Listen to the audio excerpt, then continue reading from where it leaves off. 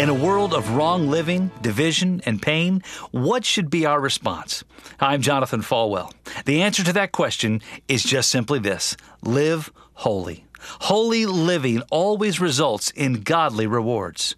Holy living only becomes from a life of worship, so we must find strength in forgiveness. In other words, are we going to mess up? You bet we will. The Bible says that we are all sinners who have fallen short of the glory of God. We know that we have a sinful nature, but we also know what 1 John chapter 1 verse 9 says: if we confess our sins to Him, He is faithful and just to forgive us our sins and to cleanse us from all unrighteousness.